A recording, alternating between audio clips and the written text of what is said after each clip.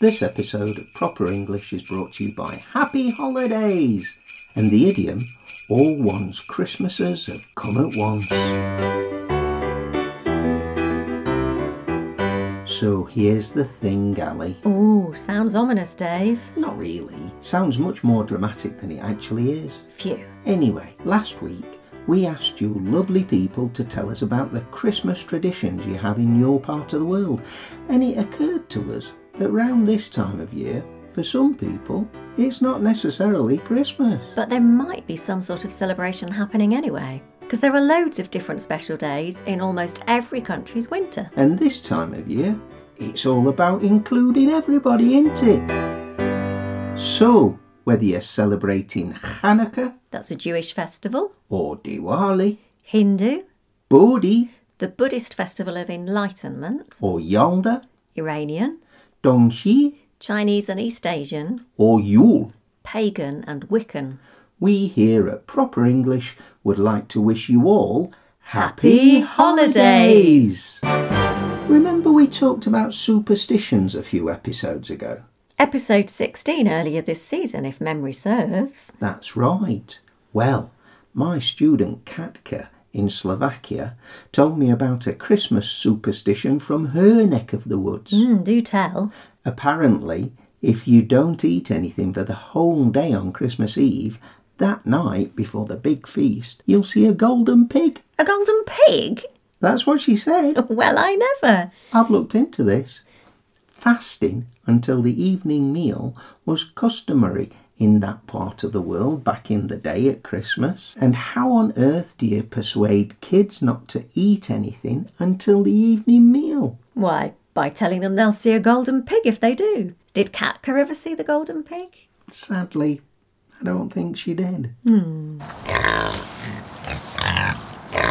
My lovely student Anya in Germany told me about a gorgeous tradition. Oh. There is a town not far from Cologne called Engelskirchen, which means angels' churches. Lovely. Indeed, and Anya's children, like many others around Germany and the wider world, wrote letters to Father Christmas. German children call the person that brings the presents Christkind or Christkindl, and he's often depicted as a Christmas angel, Kris Kringle.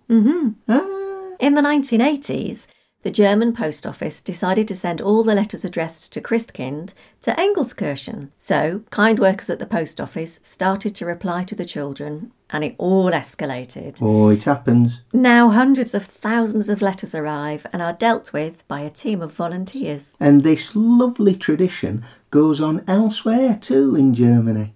In a town called Himmelfurt, which means Heaven's Gate, and a town called Nikolausdorf, which means Nicholas Village. Did you ever write to Father Christmas when you were a boy? Can't recall. Oh, well, my sister and I wrote a Christmas list each year to Father Christmas. Oh. And when we lived in a house that had a chimney, my mum lit the fire and sent the letters up the chimney. Cool. So how did he read them? So, what do you know about Christmas in Japan, Ali? Well, I remember one student a couple of years ago telling me Christmas in Japan is basically KFC and strawberry cake.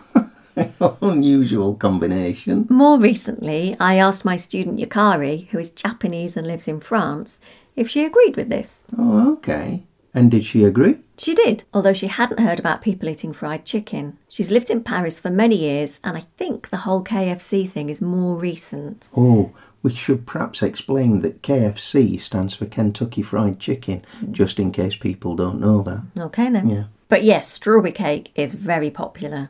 Hold on. Christmas Day isn't an official holiday in Japan, is it? No, there aren't a great many Christians in Japan. It's seen as a romantic festival for couples to celebrate and have a nice meal out. Between us over the last few years, we've taught many Russian students, haven't we? We have. During the days of the Soviet Union, Christmas was not widely celebrated.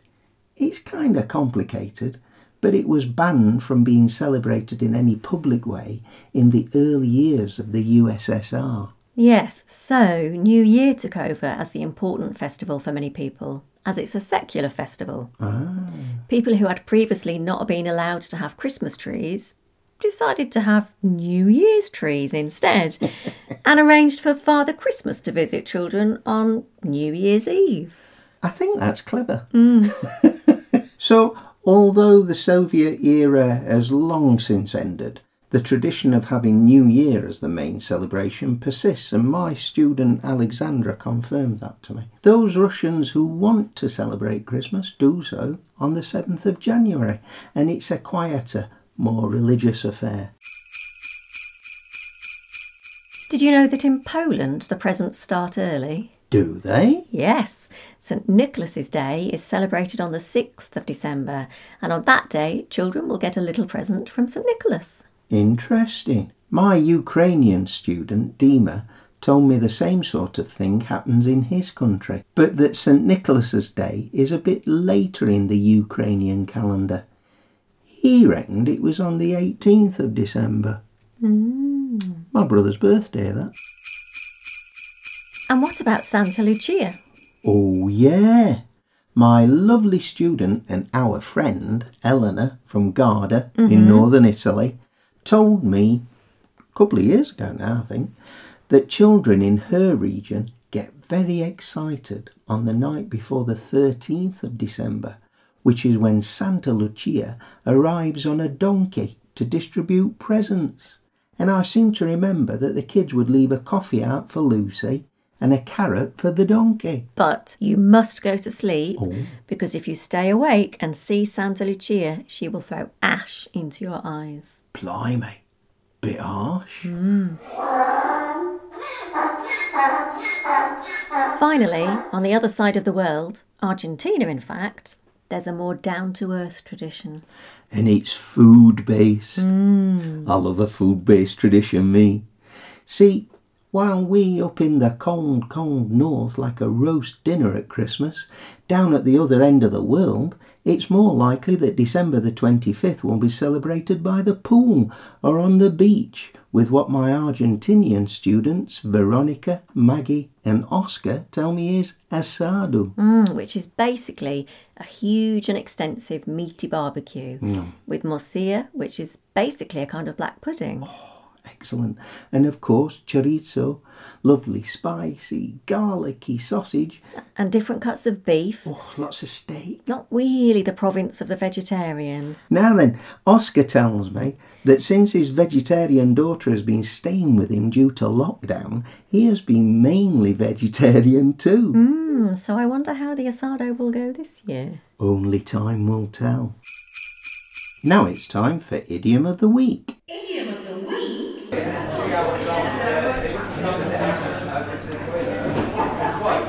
Ooh, you know him? Oh, Him, Mr White from number 10. oh, him. I don't care for him. Too clever by half. I know, you've said. And I'll say it again. I don't care for him. Well, she does. Oh, oh, Judy. Despite the show she made of herself the other week in Newsagent, oh, I remember that. What a to-do. it were a right kerfuffle. Oh, yes, it was. A right kerfuffle and a to-do. What happened again? Oh, for goodness sake. Judy knocked all magazines over in Newsagents because she got jealous that Mr White were chatting with that nice lady behind the counter. Oh, I remember now. Victoria. Who? Victoria. Her in Newsagents. That's her name. How do you know that? Well, I asked her. Who? Victoria. In Newsagents other day. Hey, you're a dark horse, you are. Well, I just asked her, 'cause we allus call her in Newsagents. And anyway, turns out she's called Victoria. Which now I come to think of it is quite appropriate considering. Is it? Well, when Judy lost her rag and knocked 7 bells out of her magazine racks, she were most certainly not amused, was she? You're a card, you are. I am a joker. Anyway, we've gone off piece. Language. I mean off that subject, honestly. All right. You're on your way to being on a high horse like Judy was, and it does not become you. Oh, very stern. I can be when I need to be. Anyway, continue. I'm all ears. You want to see a doctor about that? I heard that. Of course you did. You're all ears. Anyway, hold up. I was saying about him, Mr White, from number 10 before you start. Go on. Mr White goes back to newsagents to fix broken magazine racks and pay for damage to magazines, what Judy has done.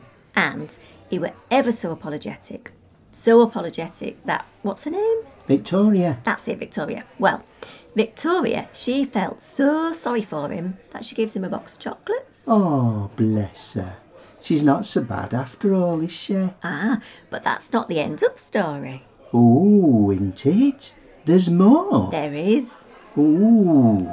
So, Mr. White, he goes back home to number 10 with a box of chocolates under his arm and he knocks on the door. Why? It's his house. I know, but he was only down the road, so maybe he didn't put a key in his pocket. Anyway, that Judy opens door. Oh. And her face lights up like Blackpool illuminations when she sees the chocolates. I bet it did.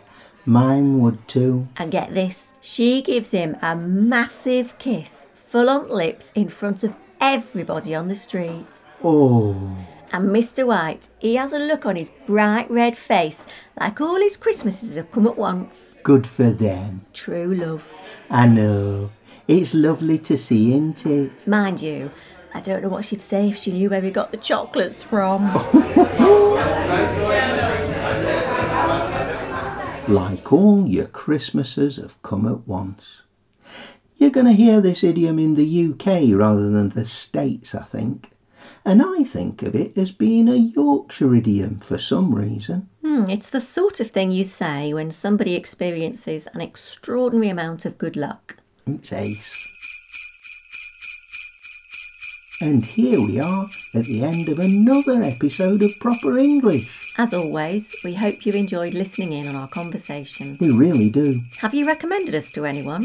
Maybe a friend. Or a family member. Or a fellow student. It makes us so happy when we get new subscribers. And don't forget to rate, review and subscribe to us on your favourite podcast app. We also love getting feedback, so why not get in touch? Ask us questions. Tell us what you want in future episodes. But how, Ali? How? Well, our email address is properenglish Or one word. @sapo.pt. Or you can go to Instagram or Twitter or Facebook if you have them.